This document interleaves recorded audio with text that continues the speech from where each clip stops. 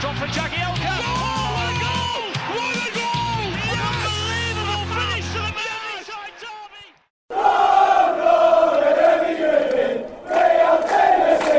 Welcome to Toffee Blue View, your source for all things Everton. I'm Jerry, here with Max and Terry, the usual crew. Gentlemen, are you okay today? Pretty good. Very well. Yeah. See, we got a dual response there, but I'm not even going to have to ask them to redo that because, very well and pretty good, over the top of each other. You get the gist. Before we dig too deep, the people who are actually watching this, you might notice the set has had a little bit of an upgrade with Everton gear. I was going to say Everton swag, but I'm 40 years old.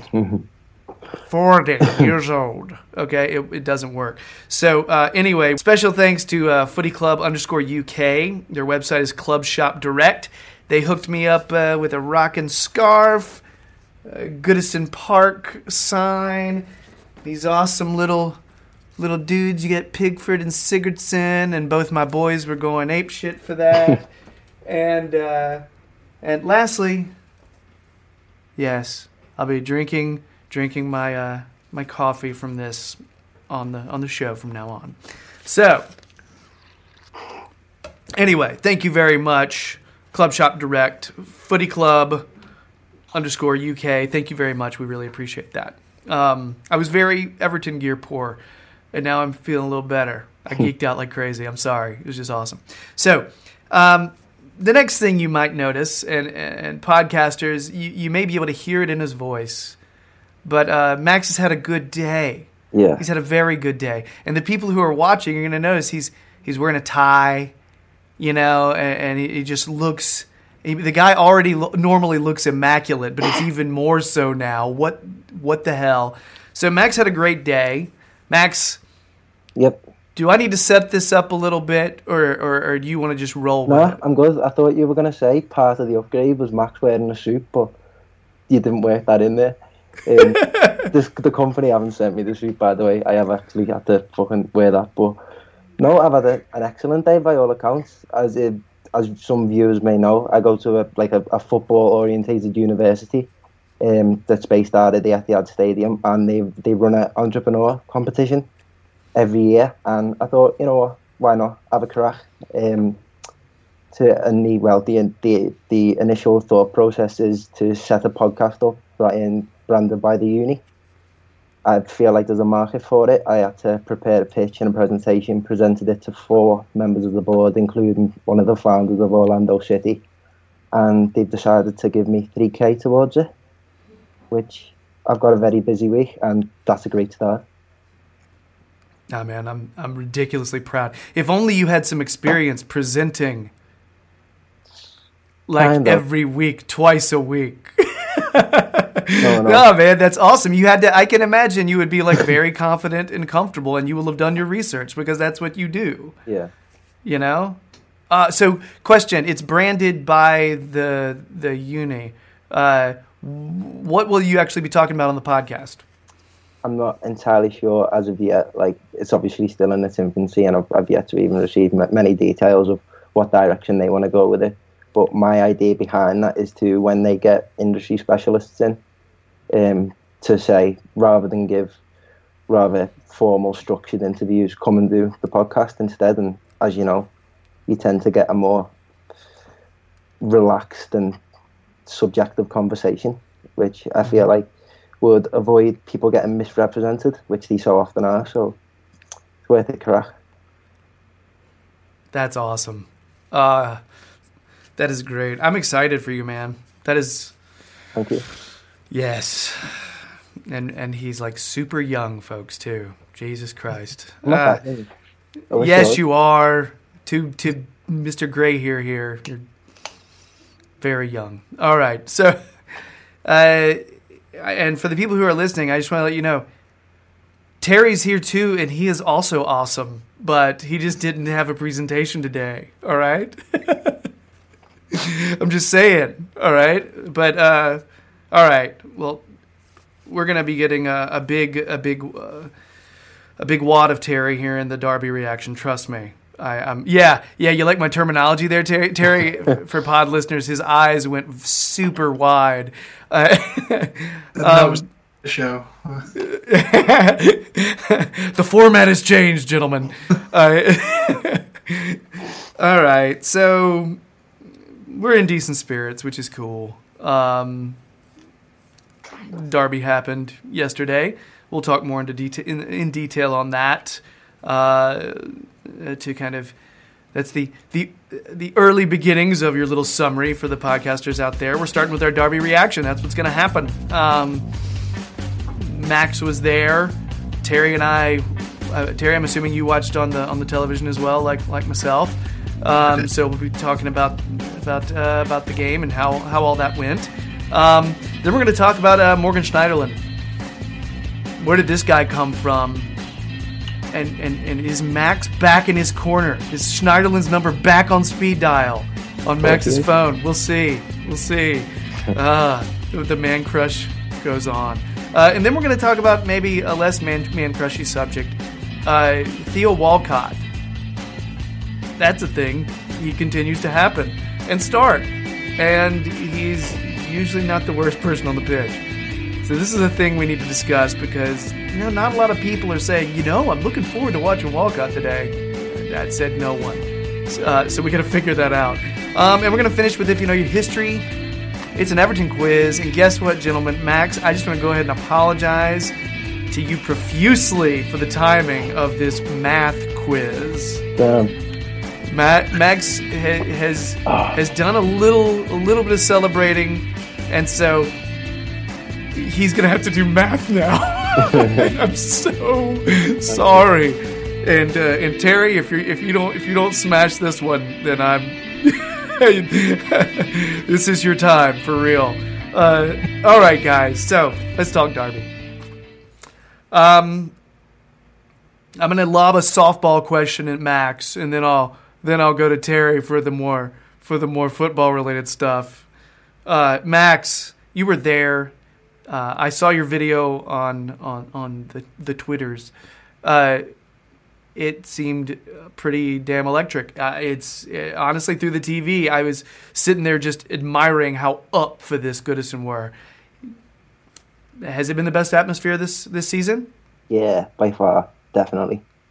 That it started floating around, make Goodison horrible again, and that's exactly what it was. It was just, I felt good. You felt good being in there. The atmosphere was just primal. When I come in, one of my closest mates works in the little kiosk in the family enclosure where I sit, and I usually go over to him when I get coffees and that. So I was ordering coffees and was talking to my mate, and it was just that loud.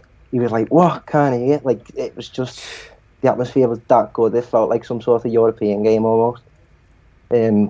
Yeah, and I felt like Tony Bellew was going to come out when I started in the sirens, but nah, and that's a feature that needs to be used more often because it got the crowd right up for it. I think that just completely added to the atmosphere too. You think Max used that on special games, or are you one of those who wants to hear it every home match? Think about it though, we've got big games coming up, so I mean, yeah, like we've got the likes of Arsenal and Chelsea and Man United coming up, so it's as ever games to use them. They're the games, aren't they? That's true, because we need to stay up. These are not difficult, or these are not easy matches coming soon. I don't think we're that bad. I don't think we need to. Oh no! When I say up, I meant momentum. I didn't mean going down. Sorry. Yeah, I'm not. I do not mean it like that. So like, please don't be going that negative. Hell no. Am I ever that negative? I'm like the naively positive American guy. Remember? Gosh, Max stares through the screen and heat beams shoot out of his eyes. What are you talking about? Relegation? No. No. So yeah, it was cool to watch. I was actually watching from a bar with some other Everton supporters, and the other half of the bar were Liverpool supporters, some of whom I know and are actually okay Reds. But it was it's funny. I feel like we just cheer. We're a little different than the Liverpool supporters. You know, I don't know. They seem to cheer the ball every time they got the ball across midfield as though it was going to be a chance. You know, you'd hear this, hey! You know, and you're like, whoa. We just intercepted it. We're going the other way. What are you cheering for, guys? This is not a moment. You know, and the irony of being accused of cheering for corners when that's actually the case. But yeah, it was cool. It was one of those. They took it. They took it like a loss. They did. Yeah, they will do, won't they, obviously. Yeah. If that's the game that cost them the league, then they will do, so you can understand that. Yeah. Terry, let's talk about the actual football that happened, the actual game. The two, like, what the hell moments, or the what the hell submissions to the starting lineup. Schneiderlin and Walcott were the two, I think, a lot of Everton supporters were like, Walcott the main one, because however, they both played well the previous match, right? So, give me some thoughts about how you felt Silva set up the team and how that worked for him, basically. To be honest, I think he's turned to Schneiderlin in the 17-day gap because he realised that the defence they were really poor for the pre-games. All the games prior to Cardiff, the defence had been poor in several different ways. So I think he thought, well, I need to do something. I need to change the makeup of the team a little bit. He said he wasn't going to make drastic changes to how he approaches things, but he did make. He took Andre Gomez out of the team.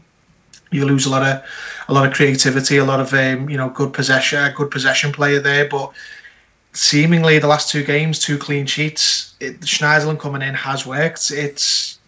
We seem a lot more solid with him in the team now.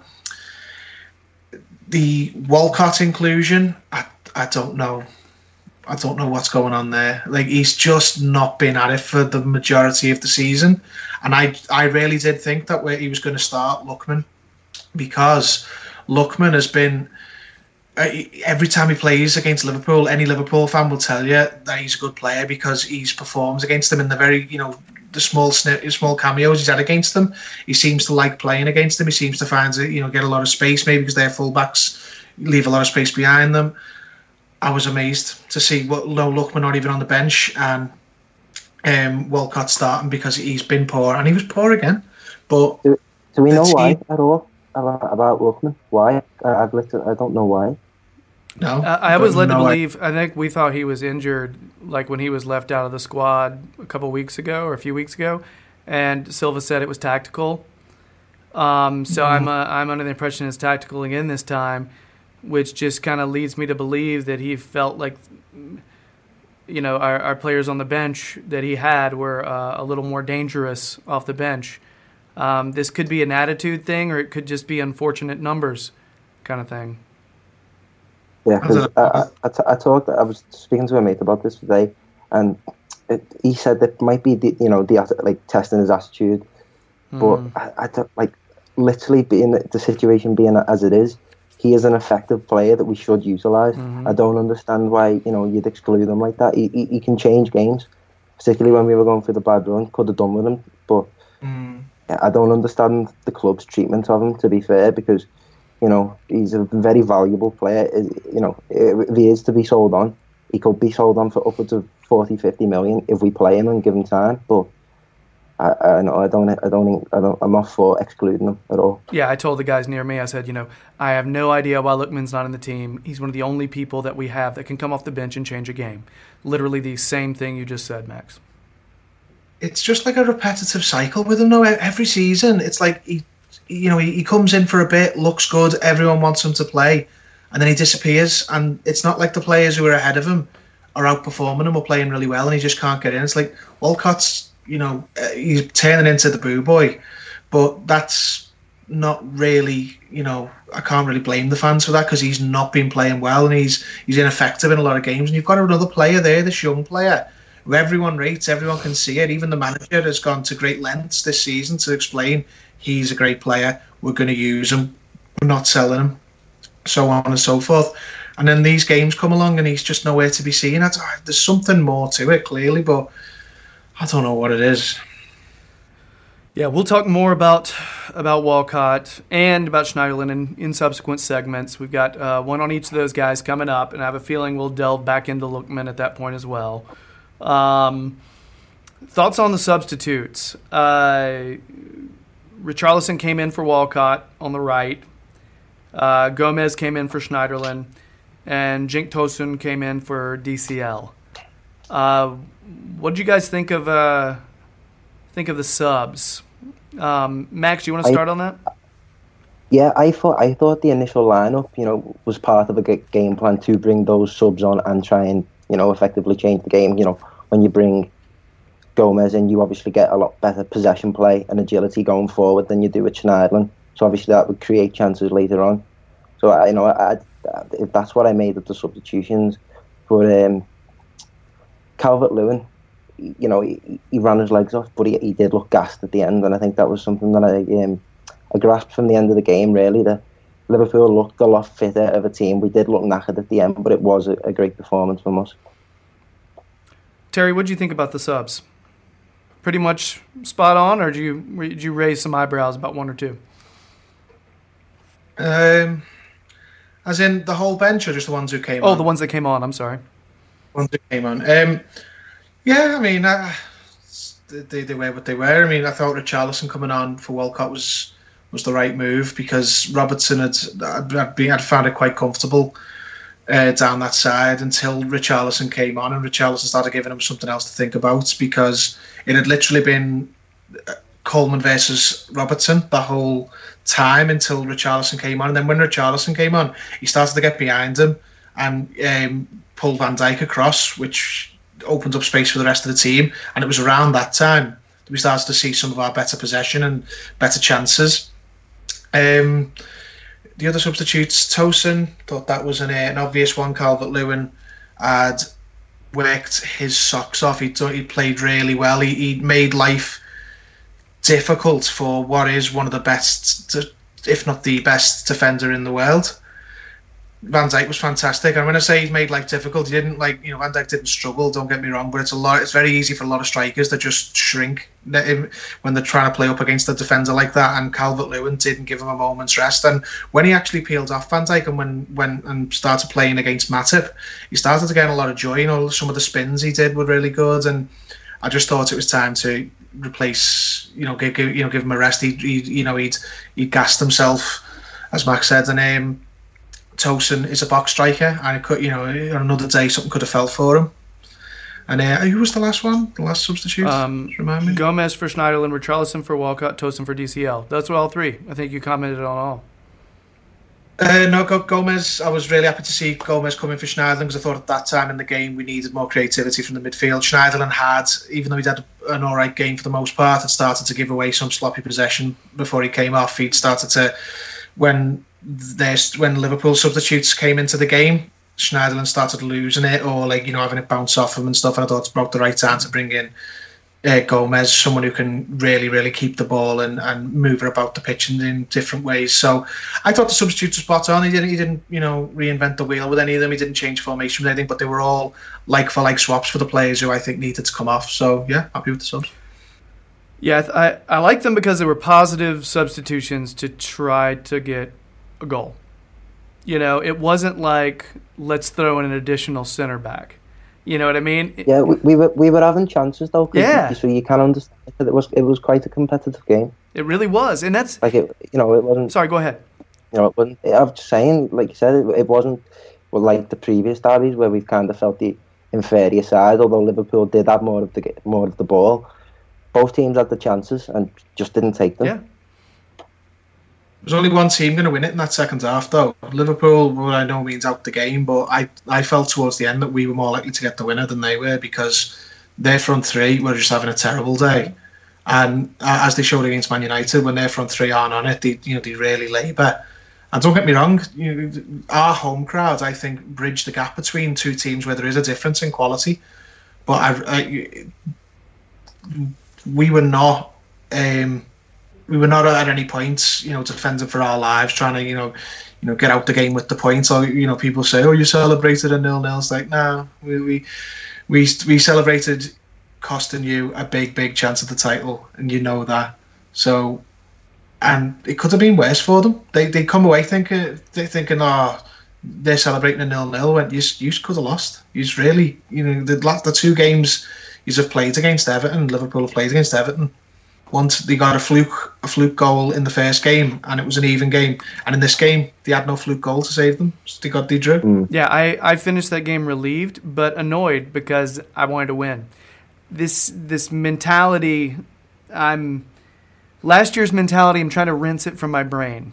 Okay? Last year's mentality, the idea of trying to cling on and grab a point, you know what I mean? Like, we had chances. And I was sitting there thinking that part of me would sit there and think, okay, it's squeaky bum time, we got to make sure we don't let a goal in. But then I'm like, no, let's win this shit. And that right there, it's actually, I like that feeling because, yeah, we could have. This is not a delusional thing. We had opportunities. DCL put a header and was going side netting until Alisson saved it. So there were opportunities. They had opportunities too. Pickford looked good, made some strong saves. Yeah, but between Pickford and Keane for man of the match for me, purely based on those two incidents. Like, he was clean through, and last year he probably would have scored. Yeah. So last year he would have had 2 goals, the two chances. I thought that goal both times, especially that first one with Pickford, but they were good, fantastic from the two of them. Yeah, and I think full credit needs to go to our defence for that performance. Like, it was, to the credit, a really good defensive performance for, better than what we've seen in a while. I was going to mention Coleman, who I think a lot of us, we've been talking about right backs.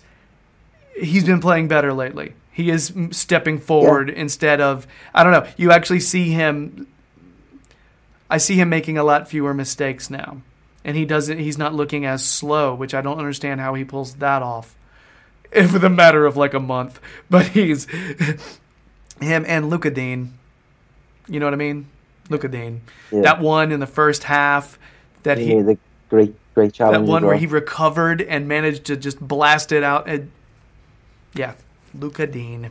People saying he can't defend. Seriously, guys? Seriously? You just watch a game. Just watch one damn game. It's ridiculous. So yeah, there's a lot of different people you can go for man of the match for just sheer effort and work rate. And again, DCL, I think his defensive play and his pressing was impressive. And the fact, I think right now he is our starting striker. That's the way I'm seeing it. And I will say, although I like the idea of Cenk Tosun, but I didn't feel like we were more likely to score when he came on. It was kind of like, okay, we're losing speed. We're getting someone who may be better with hold-up play and maybe better with some of these one-touch balls. You mentioned a box striker, Terry. That's true. He is sort of a box striker, but he's just not as good in the air as Calvert-Lewin. He's just because he's not as tall, and he doesn't jump as So I was kind of, I don't know. That was the only sub where I was kind of like, eh. But you guys said you noticed that that DCL looked tired. That right there, fresh legs do a lot. And you know what? Full credit goes to Tosun. He was pressing hard, really hard. And they made a number of mistakes in the back because he and Sigurdsson were sitting there pressing so high up. Terry has asked for a little bit of time to talk about Liverpool as an entity. So, Terry, the floor is yours. It's not so much Liverpool as an entity. It's just like some of the narrative before and after the game. It's like, even though the context was a little bit ropey, the World Cup fans like, well, Klopp maybe shouldn't have characterised this as a final because didn't win that one either, did he? And then Van Dijk afterwards. So it says a lot that they celebrated a 0-0. It's like, yeah, well, your club did a handheld celebration after a 2-2 at West Brom. So, sorry, fellas. Suck it up. They're the worst like club in football for being able to give it out but not take it. They loved it when they spawned that goal. When they fluked that goal in the derby, they knew it was a fluke and they ate it up. And now we've drawn with them. We've cost them 2 points. It doesn't mean they've lost the title, but they're throwing their toys out the pram. Oh, you cheer corners. Oh, you only care more about stopping us doing anything. It's like, oh yeah, every set of supporters in world football has rival supporters from their own town, but not you. You don't care about us. It's all one-sided with us. You're on this. You're levitating above the rest of us. You're a different type of supporter. You don't hate your local rivals. It's just us who hate you. Listen to yourselves. And I want to give credit to Marco Silva for knowing God, because apparently he was able to make it windy from all directions, but and to only affect one team, though. It only affected one of them. Both teams didn't deal with the elements. It was just one. So Silva, It's good that you know God. Well done. Same old. Whenever he doesn't get his results, he's everyone's best friend and he oozes charm when he beats you. But then when he doesn't get the result he wants, he just throws his toys everywhere and friggin' price tag hanging off his teeth. The phony get like ha ha ha ha boom. Like yeah. Can we give some credit to the ball boy, gosh. Please? That's what I was getting. Yeah, I love that. He went over to front the ball boy, a kid who's probably not even 16, and the ball boy just wasn't phased. And he's just like, he's tried to laugh it off now, hasn't he? Like, oh yeah, I was just having a laugh with him. Like the kid's dad's come out and said he didn't say anything abusive. Yeah, but it's on camera. He clearly goes up to him expecting the kid to bottle it. And he doesn't. The kid just goes, what? It's a kid. Kids are fearless. Like, you're not going to do nothing, are you, Jürgen? You just... The thumbs up, mate, this for me. Fantastic. Yeah. I'm not being funny. We drew the game. They can say all they like, going, oh, you're going to finish 10th and, you're celebrating a draw against us. Like, yeah. What is it? 30 years since they last won a title. So, and 33 since we won one. I'm not saying... I'm not commenting Everton are better than Liverpool, but it's like, no, you can't give it out like you do if you're unwilling to take it. And that's the thing. That's the core thing that bothers me about it. Like, I don't honestly pay any attention to them until they play us, and then it bothers me loads because they act like they're not like other football supporters. They act like they don't do what we would do. You don't want to beat Man City. It's like, yeah, but I remember Gerrard playing a ball through to Drogba to stop Man United winning the league. They're the same as everybody else, but they don't think they are. They think they're better, and that's why it feels so good when you upset them. Terry Unleashed. Just saying. Good through ball by Gerrard as well. You are. The good through ball by Gerrard as well. I know. It just, that bothers me. It's like they've got this sort of perception of themselves that they're not like the rest of the football world, and they don't behave the way we do. And yes, you do. You're just in denial about it. If Everton were going to win the league and Liverpool could draw with them and knock them off the top spot, they'd be cheering a draw as well. They're no different than anyone else in either way. I'd also like to point out that we usually, as far as accountability and taking responsibility, we usually will say, oh yeah, well we played like shit. This player did something wrong. This player did something wrong. And I feel like that's what we do. We look and we see ourselves as humans who actually make mistakes, and usually we're like we take responsibility. We find who's accountable, and they blame the grass. So.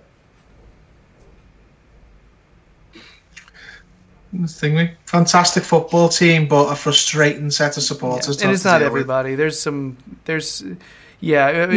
paint with too wide a brush is, it's ridiculous. We're not Sith Lords.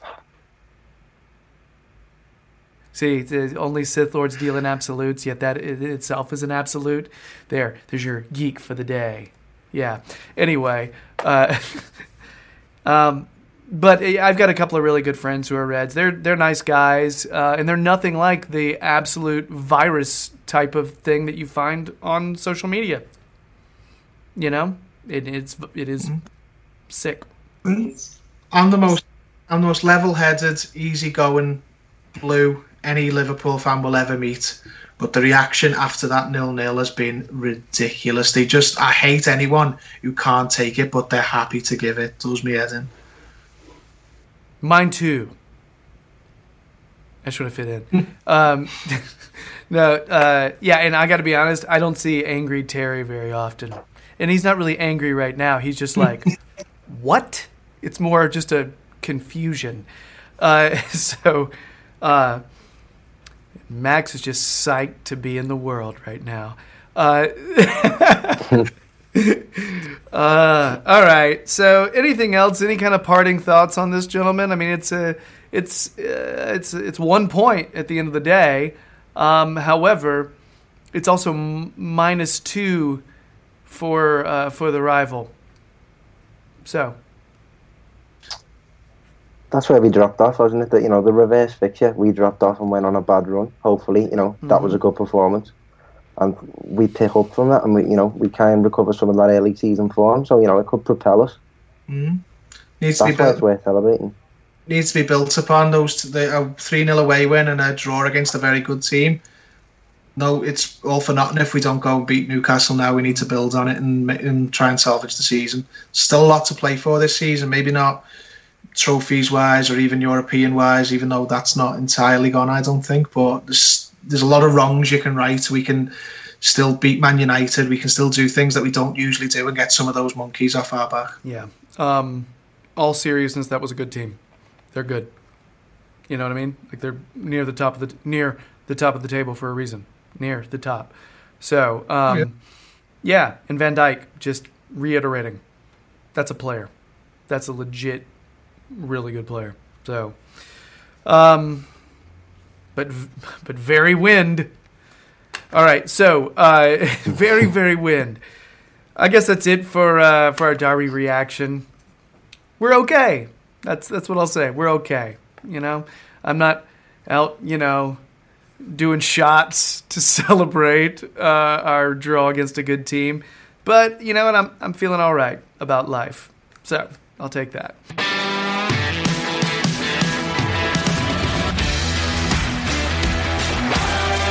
So, guys, we're going to talk about Morgan Schneiderlin. Somehow he clawed his way back into the starting lineup against Cardiff, and he was back. I don't know if we thought for sure if he was going to be back for the derby or not, but he was. And you know what? He's performing well. He's protecting our defense. He's given us another shield, and frankly, the defense looks good with him in the game. It's a thing that we need to maybe start adjusting to.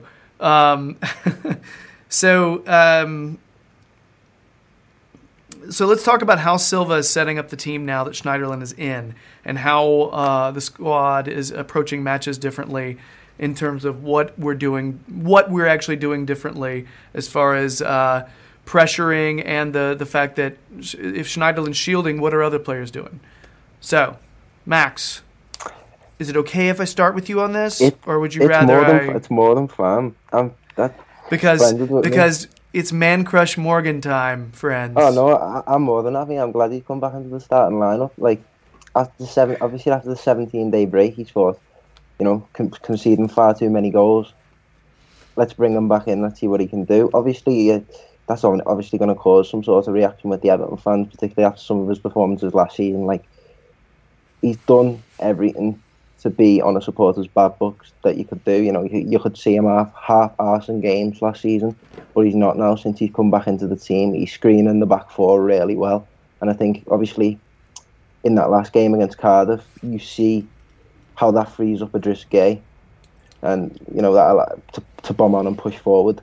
I said in the last podcast that may just be because of the fact that it was Cardiff, and that might have been the case because Idris Gueye didn't look to get forward as much, but that was still, I think, the idea of how the team adjusts. Really, Idris Gueye pushes forward and adds another number to the attack, and Schneiderlin screened. I mean, as Teddy said, he did get sloppy towards the end, and which is quite a tendency of him. But you know, that's where you bring Andre Gomez in. So you know, I'm happy if it continues to be that way. Terry, how you feeling about the job Schneiderlin's doing? Can't fault him for the last 2 games. He's made a massive difference. Like, even just statistically, 0 goals conceded in 2 games. Not all down to him, but he's a big part of it. I think he's got a long way to go to get back to being seen as a legitimate, serious player in the squad, because I still think if the season ended now, he'd still be on a lot of people's lists to be sold, or on lists, on the deadwood list, as it were. He can come off that though. He said, he's not so far gone that he couldn't come off it. And putting my cynical hat on, I do wonder whether this Idrissa Gueye to PSG thing has sort of given him a carrot to play, to not only train more intensely, but to try and make his point when he plays, because Silva did say that before the Cardiff game, that in the 17-day gap, so Schneiderlin had really made a point of wanting to play. He'd really, flogged himself in training to try and make the team. So he said, "I'm going to put him in and see how he does." And he's earned the manager's trust for the past 2 games. If he can carry that on for the rest of the season, then maybe he could earn himself a spot going forward. He said, "Well, I could actually make my career here. I could carry on as an Everton player." Because I think a lot of people, even before this summer, they'd assumed that he was going to go to Marseille. It seemed to be a very heavy rumour, and that it was one of those ones that didn't seem to go away. But he's still here, and the Marseille deal hasn't materialised yet. So maybe he's had a change of heart and said, "You know what?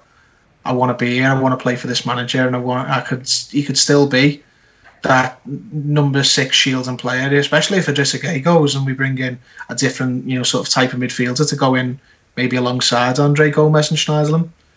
It's an interesting one, because when we got him, he was absolutely fantastic. He was the key player in the team almost immediately. Correct me if I'm wrong, but wasn't he the first player bought with Machiri money?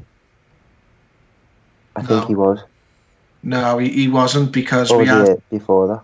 We had Idrissa Gueye and Balassi before him. Remember, we bought in that summer Idrissa Gueye, Balassi, and Williams. That was all Machiri money, because it was Steve Walsh. Remember, and then Koeman bought him in the January.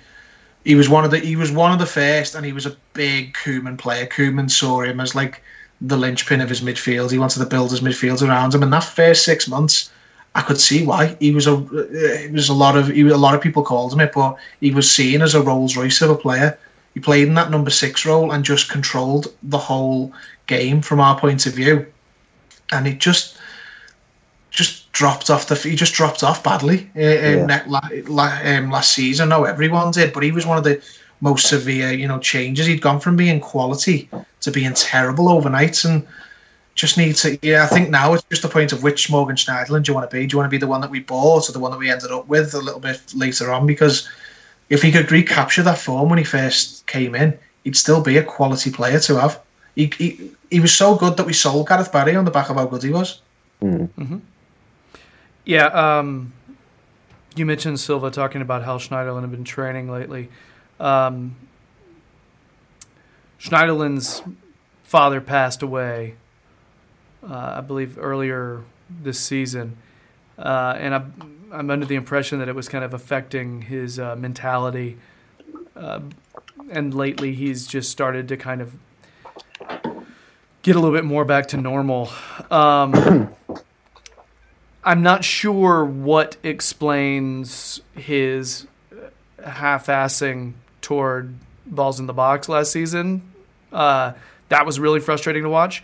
That kind of made me write him off. I'll just go ahead and say I was really angry at Schneiderlin. I was ready to sell him as soon as I saw him not sprint. Because I'm sorry. I was always, whenever I played that game, I was always a hustle guy. And so that's the only thing that I really had, was actually busting my ass for every single ball. And when somebody doesn't do that, somebody as talented as he is, that just makes me so angry. And so, however, he's had this turnaround of mentality. His effort has gone up, and he's clearly doing what Silva wants him to do. And this complicates things in a way. I'm curious how much it complicates it for this summer in terms of transfers and whatnot. I'm really curious. I'm also so. I mean, if he starts playing more, does this mean Gomez plays less? Is there a possibility that Gomez is not happy with subbing in the last 15 minutes of games? And the more Schneiderlin actually gets back up to speed, does that mean he won't need to be subbed at the tail end of games as much? And if Gomez isn't playing regularly, he's not going to be happy. So does Gomez become less of a priority for us this summer in terms of purchasing him? Because we're thinking of laying out a decent amount of money for him this summer if he's going to be playing a lot. But if he's not going to be playing as much, I don't know. I think he's a vitally important player. I'm making conversation here because I think it's interesting to analyze. You know what I mean? Particularly if Idrissa Gueye is on his way to Paris. Mm-hmm. I think he is a priority for the summer, and I really like that idea of what Teddy brought up before, that of a 3-man midfield with Schneiderlin, Gomez, and whoever. But that could, be another target for the summer. I think that's jumping the gun a little bit as well. Like, Schneiderlin's come in and we've had 2 decent games with him. Like, still don't think for 1 second that he's ahead of Andre Gomez in the pecking order. I think Gomez is just a little spell out of the team, and Schneiderlin will very quickly come out of the team if the manager wants him to. I think Gomez is still the priority player for the summer. I think he's the type of player that Silva want to build his Everton team around, and I don't blame him, to be honest, considering how good he was. So, if Idrissa Gueye leaves, we have to replace him. There's going to be a replacement. Gomez will not be the replacement. It will be someone in the mold of a Decore, right? We know that's the type of player that Silva salivates over, and he makes a huge part of his squad. So that player would be in. Gomez would be in if we purchase him. Schneiderlin, depending on which Schneiderlin we get, you're right. It's hard to. All this conversation depends on Schneiderlin actually maintaining consistency, which he hasn't done for a while. So we're going to see if that actually continues. And all this also, not to be. Let me put on my cynical hat. It could be Schneiderlin's just busting his ass because he wants to be able to get a move this summer. So there's all these different, reasons for this stuff. Right now it's a good problem to have, though. I'd be curious. You mentioned that 3-man midfield with Schneiderlin, Gomez, and whoever the replacement would be for Idrissa Gueye. I guess that makes things a little complicated as far as Gylfi Sigurdsson. Yeah. You know what I mean? Like, at this point, it's trying to work that out. I'd be curious how that would work. I think it seems like games in which we need a goal, Sigurdsson stays in, Gomez subs in for Schneiderlin. Games in which we want to protect a lead, Sigurdsson goes out, Gomez comes in. You know what I mean? It's one of the patterns. I think we could see a similar pattern with if you replace 1 or 2 of the center options that we have. So you've got to remember as well, when you think about it, if we do sell Idrissa Gueye, which looks quite likely at the minute, then we've only got really as permanent midfielders Schneiderlin and Davies, and McCarthy, who never really plays due to injury. So buy Gomez and then replace Idrissa Gueye, you've still only really got 4 viable midfield options for a middle 3. If you don't include McCarthy, you've got Schneiderlin, Davies, new player X, and Gomez. So I think Schneiderlin, the sort of revival of Schneiderlin under Silva might just be, pragmatism. Going, he's an all right, a decent player if I can get him playing. And I can't afford to spend all my transfer budget buying 3 or 4 midfielders. I need other positions. I need, right back. I need right midfield. I need forward. I can't buy a whole new midfield department. I might have to get something out of Schneiderlin and make him an option again, which he has done these last 2 games. There's nothing wrong with depth. We've talked about it before. The idea of being able to rotate and not lose anything. The idea of being able to make some subtle changes in the middle of a game that tweaks just maybe changes a slight pressure point here or there just because of a slight difference in a player. I I feel like Silva definitely wants two good options at every single position, every one, and that's the type of depth he wants. And we don't have that, so it could be we're talking about this. It just depends on which players are comfortable not starting every single game, and those are the type of players that seem like they're all about the team and want to be here. The players that want to play every single game and have to and want those assurances probably won't stay long at our club. It doesn't seem like Silva is down with that. So, interesting. It's a great thing. He came back. He's winning me back, Max. He's winning me back. Your bud. I like a good redemption story. For me, it's just the type of player that he is, the kind of lackadaisical Roman midfielder that screams the back four. When he plays well, doesn't get as much credit as he should. I think a larger example of that is like an Ivan Rakitic, just that type of player. I wish he was a bit more agile and could push forward a little bit more. Yeah, I don't mind. You're a sucker for an unheralded, like, defensive center mid type of player who doesn't get the credit they deserve. That's one of the things I've noticed. You're just like, oh, give me that player that nobody mentions. That's my guy. You know? If I could have Gareth Barry back, I would tomorrow. Telling you. Mm-hmm. I remember you mentioning making sure I mentioned Ilkay Gundogan from City. And we were. He's not really the player you think of when you think Dangerman from City, but you're like, damn it, he's so good. I'm like, yeah. He is. So, oh man. So, anyway, Morgan Schneiderlin. Anything else on this guy, fellas? Anything that we feel like we have not brought up? He's adding a different dimension to our, and he's allowing other players to kind of become more creative. Idrissa Gueye in particular. And you've noticed that we are getting the ball to Sigurdsson more often with Schneiderlin in as well. That could be just a coincidence and a change of focus for Silva. But yeah, I like it though. We're actually moving the ball to the center more instead of just bombing the flanks and crossing back. And, yeah. Since we don't mention him very often, I'm just going to get this in now. Thank God he changed the squad number. A midfielder having number 2 is a travesty. We all groaned when that happened. That was ridiculous.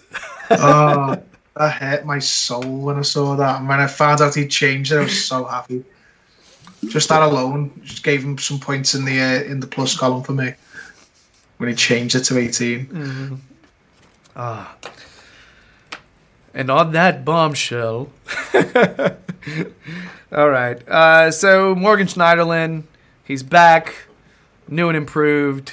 Yeah, we'll have some of that. It's good. And Max continues to smile. He's like, I knew it the whole time. All right, so that's it for our Morgan Schneiderlin segment.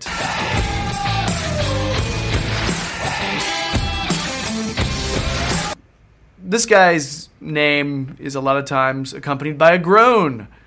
You hear that often. People look at the starting team and they go, ugh, Walcott. You know what I mean? It's a lot of groaning. Most Everton supporters at the moment are not really on the Walcott hype train, if I'm allowed to say that, being 40 years old. But he's been starting lately. Marco's been running him in the starting lineup. Why do we feel like Silva's giving him the nod lately? Terry, you wanna start there? I think off camera you were lamenting the same question. So, would you have anything you want to start us off with that one? I mean, I don't get it. I don't understand why he's persistent with him when there's another really good option in the squad who everyone from fans to sports media to the club itself, like Ademola Lookman, the manager, the director of football, everyone has made a big deal about how he's a big part of the squad and he's gonna play and he's not even on the bench at the minute, and it just Walcott's not playing well. Now I was saying off camera how people are getting a little bit too extreme with Walcott. For me, he's certainly not on my to sell list. There's a lot of players I think we need to shift out before we even start to consider shifting out Walcott.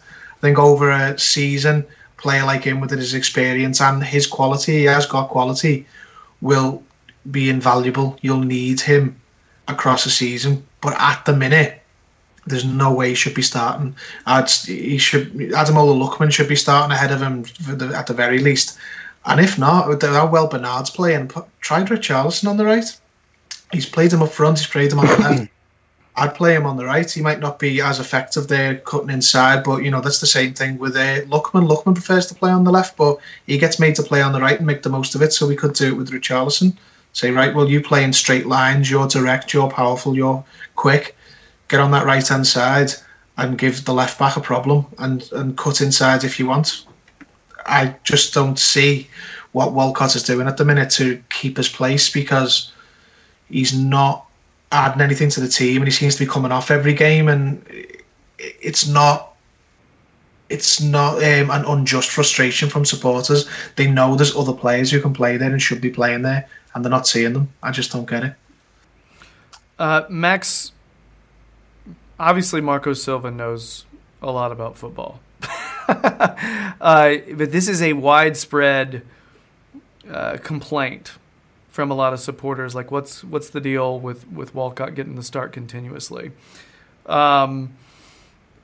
He's the only natural right-wing player that we have out of all of. I mean, we've got 3 players who naturally slot into the left forward position. Lookman, Bernard, Richarlison, they all prefer to be on the left, despite being right-footed players. They all like to cut in. So Walcott's our only natural fit. But is it his straight-line speed the reason that he's playing more? Or is it... I mean, I actually felt like the past 2 games he tracked back more than I had seen him track back the rest of the season. I agree. Like, obviously coming back after that break, you look at subjectively look at the opposition. Cardiff, very slow, static defence, having that type of breakaway speed, introducing Walcott, and it worked. Obviously, he didn't have as greatest of games, and when you compare that, and I think where the complaints are coming in from Evertonians, when you compare that to the left-hand side, and how Bernard's busting his ass full 90 minutes. It just doesn't compare. Walcott's often caught out, and it's magnified by, for example, Coleman's poor. You said Coleman has kind of started playing better, but he just come off a poor run as well, and that just he was exposed thanks to lack of coverage on the right hand side by Walcott. So it's just a lack of consciousness, isn't it? And Walcott's a funny case. Obviously, he broke through as a youngster, and he had such potential going from Southampton to Arsenal, and he personally wanted to play as a centre forward, which I do think, as Teddy said, that could be useful going forward. But I don't think he's ever quite lived up to that potential. I mean, I agree with that. I think a lot of Arsenal supporters would agree with you on that as well, based on how. I mean, he was so hyped. He was so hyped when he was young and up and coming. You know what I mean? So I still think he could be. I still think he could be really effective in our system though. If he started, as I say, look at Schneiderlin and how he's decided to start upping his work rate in training, and you're starting to see the result of that. If you work on more defensive coverage, and I'm sure the performances would simply improve. I think personally, I think there's something going on with him. I don't think he's a happy guy right now. This is going to seem weird and like treating him like a human, and I apologize to viewers and listeners for treating Walcott like a human. But when you actually look at his face when he's playing, he looks grumpy. He looks like he's not really happy to be out there. It's weird. It looks like he's in a bad mood almost all the time. You don't really see him smiling. I felt like last season you actually saw him, which is crazy last season, because that was last season he came in and made the difference though. When he was brought in, he was that injection of speed that we needed, and he had confidence though. Yeah. You know what I mean? He was the only fast player in the whole team, really, so he stuck out a mile, and they just played off that. To be honest, I was just thinking then as you were talking, maybe it's purely tactical why he's in the team, because if you think about it, whenever we transition from defence to attack, he seems to be the outball. They always look for him. Now, maybe it's because he is so fast, and I forget what he's doing with the ball. Because he's so fast, maybe he's making sure that the opposition don't play too high a line. He might just literally be there to pin the opposition defence back. Because even against Liverpool, every time we got the ball at him and transitioned it out of defence into going forward, you'd get it to Walcott, and he'd be looking to, he didn't really have it in him to go past Van Dijk. He'd try and cut in and try and dribble past Van Dijk. But that seems to be the thing, pin their defence back. If they play too high, we can put it over the top of them, and Walcott is in, and he's fast. Regardless of how fast Liverpool's defence were, Walcott is faster. He's not as, he's not saying nothing for his quality, but pure over a foot race, there's no one faster in our team. Even the other fast players can't match Walcott for pace. So maybe it's just that. He just keeps the opposition from playing a really high line and pressuring us. Yeah, I mean, and to be fair to him, he had one really good opportunity first half that Max and I were talking about off camera. He had a nice breakaway where he pulled away. And then there was another one, I feel like it was a one-touch volley. He had some opportunities, but right now I have zero confidence in him being clinical. You know what I mean? I feel like his confidence is down. He is part of the team where there's this low, and I think with more results, that confidence will come back. Getting a goal here or there, he's going to feel better. He's going to look stronger. He's going to enjoy his football more. I just think that will happen. And Terry, I think it is tactical. I think that's exactly why he's starting right now. I don't necessarily know that it's an effort thing. I think Silva sees Bernard on one side, and he feels like we need another outlet to go deep if we need to. And we did try to go deep often yesterday in the derby. So, yeah. I wrote down a question, does he have a place in the squad next year? I do think he has a place in the squad next year. I think you guys agree. It's, we're not really thinking, hey, let's sell Walcott right now. We're not as down on him as I think a lot of people are. I think it's easy to connect one face with a losing streak and say, that's our guy, But I don't know. He is a natural right-wing player. I think a lot of it's going to depend on who we bring in. Who else is coming in, and is somebody else not happy, and how that could work. I definitely think we're going to buy a player in his position, but with 2 players for each position. He'll have to compete with someone. Whether Lookman stays or what's another question. But I think that whole right-hand side's probably going to get new players put in this summer, and then Coleman and Walcott will have to have a real fight on their hands to get their place, and they could end up being cover for those players. But who that is remains to be seen. Yeah, definitely. Be really curious what positions that Marcel Brands brings in. Really curious about the positions, especially if people who have shown flickers of promise end up leaving. I'll be really curious as to why. Yeah, man. So Walcott, not really performing the way we'd prefer, but at the same time, it's not as bad as a lot of people make out.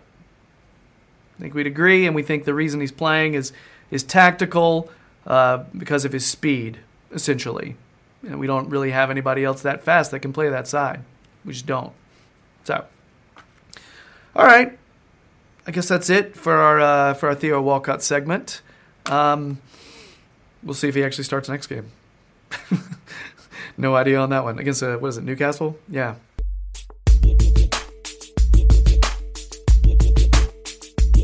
Ladies and gentlemen, boys and girls, children of all ages, it's time for If You Know Your History, the Everton-based quiz segment that pits Terry against Max in a cage match of Toffee's wit and might. Spiel over. So this is going to be a quiz where it's a math quiz. So there'll be some music to match.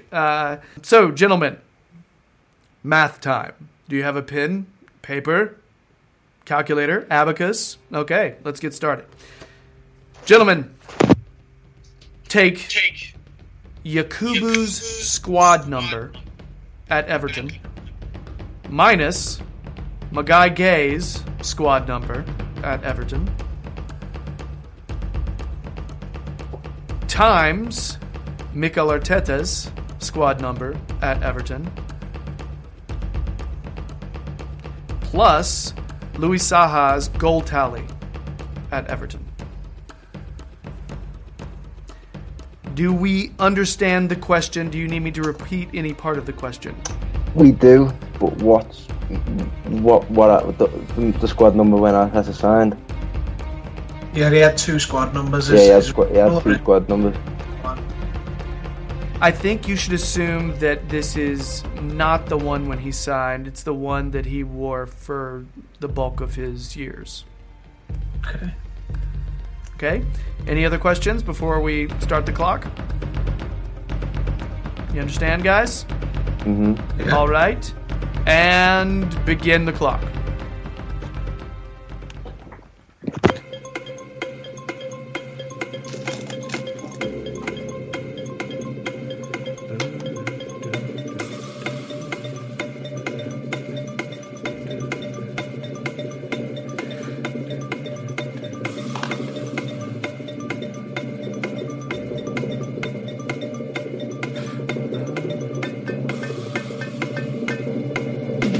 Seconds. 3, 2,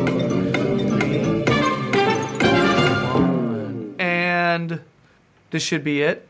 So, gentlemen, what was? Let's get Terry. What was your total number? I've probably got it badly wrong because I've got like -133. -133. So run me through the questions again. I think I've got it right. Yakubu's squad number at Everton Yeah. minus Magai Gay's squad number at Everton Yeah. times Mikel Arteta's squad number at Everton Yeah. plus Luis Saha's goal tally at Everton. Yeah. -133. Don't know how. Because I've got 22 -19 times 10 plus 34. So maybe it's just 133. I don't know, but problem. Hold on. Do your math again. Okay? Do your math again. Max, what was your total? 57. 57. And how did you get that? Right, because I got 22 for Yakubu's squad number. Right. -19 for Magai's squad number, and then this is where I was like disputing Mikel Arteta's because I put 6 down initially, but now I think you mean 10, and then plus Luis Saha's goal tally 27. Okay, I've redone my math and I've got 65. You have 65? 65 when I wasn't doing my maths like an idiot.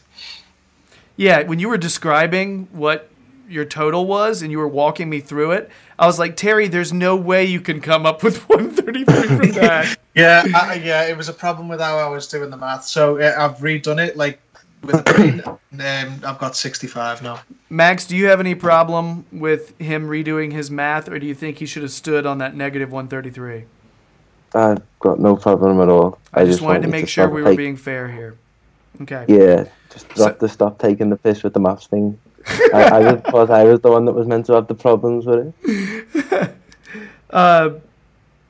Yakubu's squad number was 22, minus Magai Gay's squad number, which was 19. That gives you 3. Times Mikel Arteta's squad number, and 10. So that's 30. Plus Luis Saha's goal tally at Everton, 35. So the total should be 65. Max, are you sure you don't want Terry to stand on that -133 now? All good. Oh, I didn't think so. You're all like totally chill about most things, so I figured you would be fine. Yeah, Terry, I was like, what kind of new math are you doing over there? Because you were walking me through it, and I'm like, wait, all your numbers are right for the most part. How on earth are you coming up with that? So yeah, and there was a tiebreaker just for fun because I've seen him recently on that Sunderland show, which has broken my heart. How many appearances did Darren Gibson have for Everton? A lot less than what he should have. 55. What'd you say, Terry? I went with 55. 55. Max, what do you got? I'll go 67. 67. Max is closest on this one. It was 69. 69. 51 starts, 18 as a sub.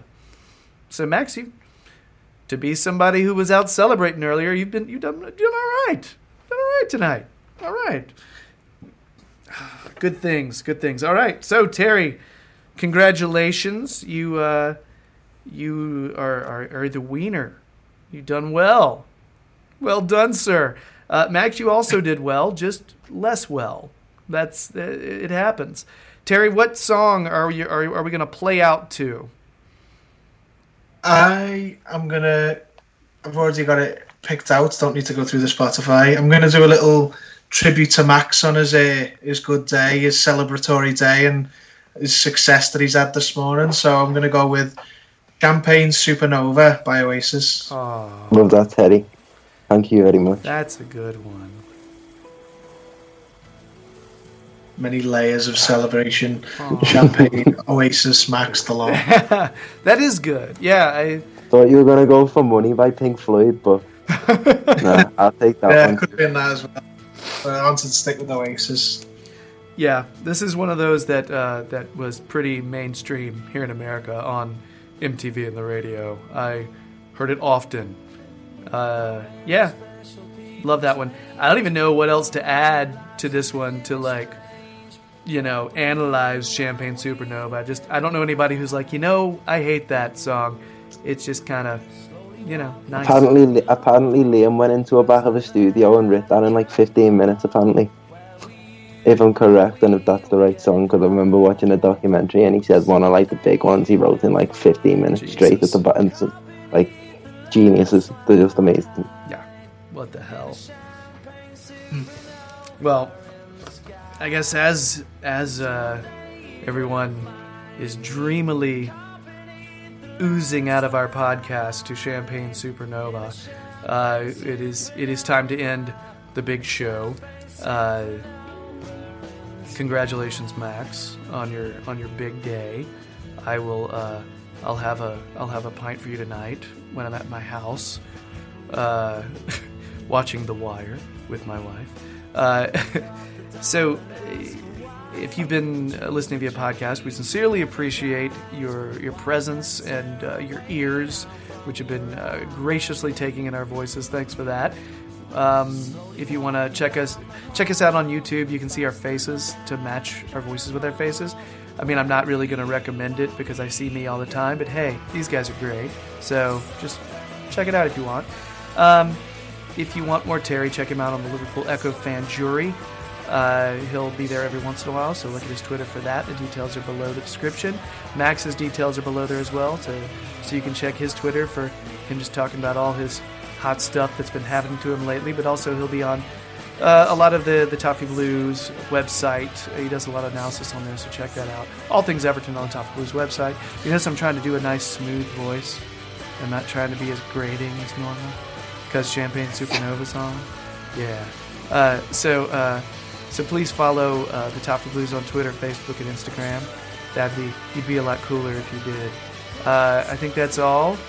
Gentlemen, thanks so much. Appreciate your time. Terry, good to see you, man. Oh, always a pleasure, fellas. See you soon. Max, congrats. Don't Thank you very get much. too crazy tonight, man. Don't worry about it. Don't worry about it. I'm gonna. All right, man.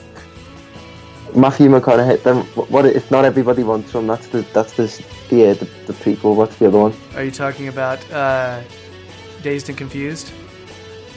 Yeah. Yeah, I might watch that, you know. Yeah, you should. It's been a while since I've seen it too. It's awesome. All right, guys. Thanks so much, and we'll talk to you next time. Bye.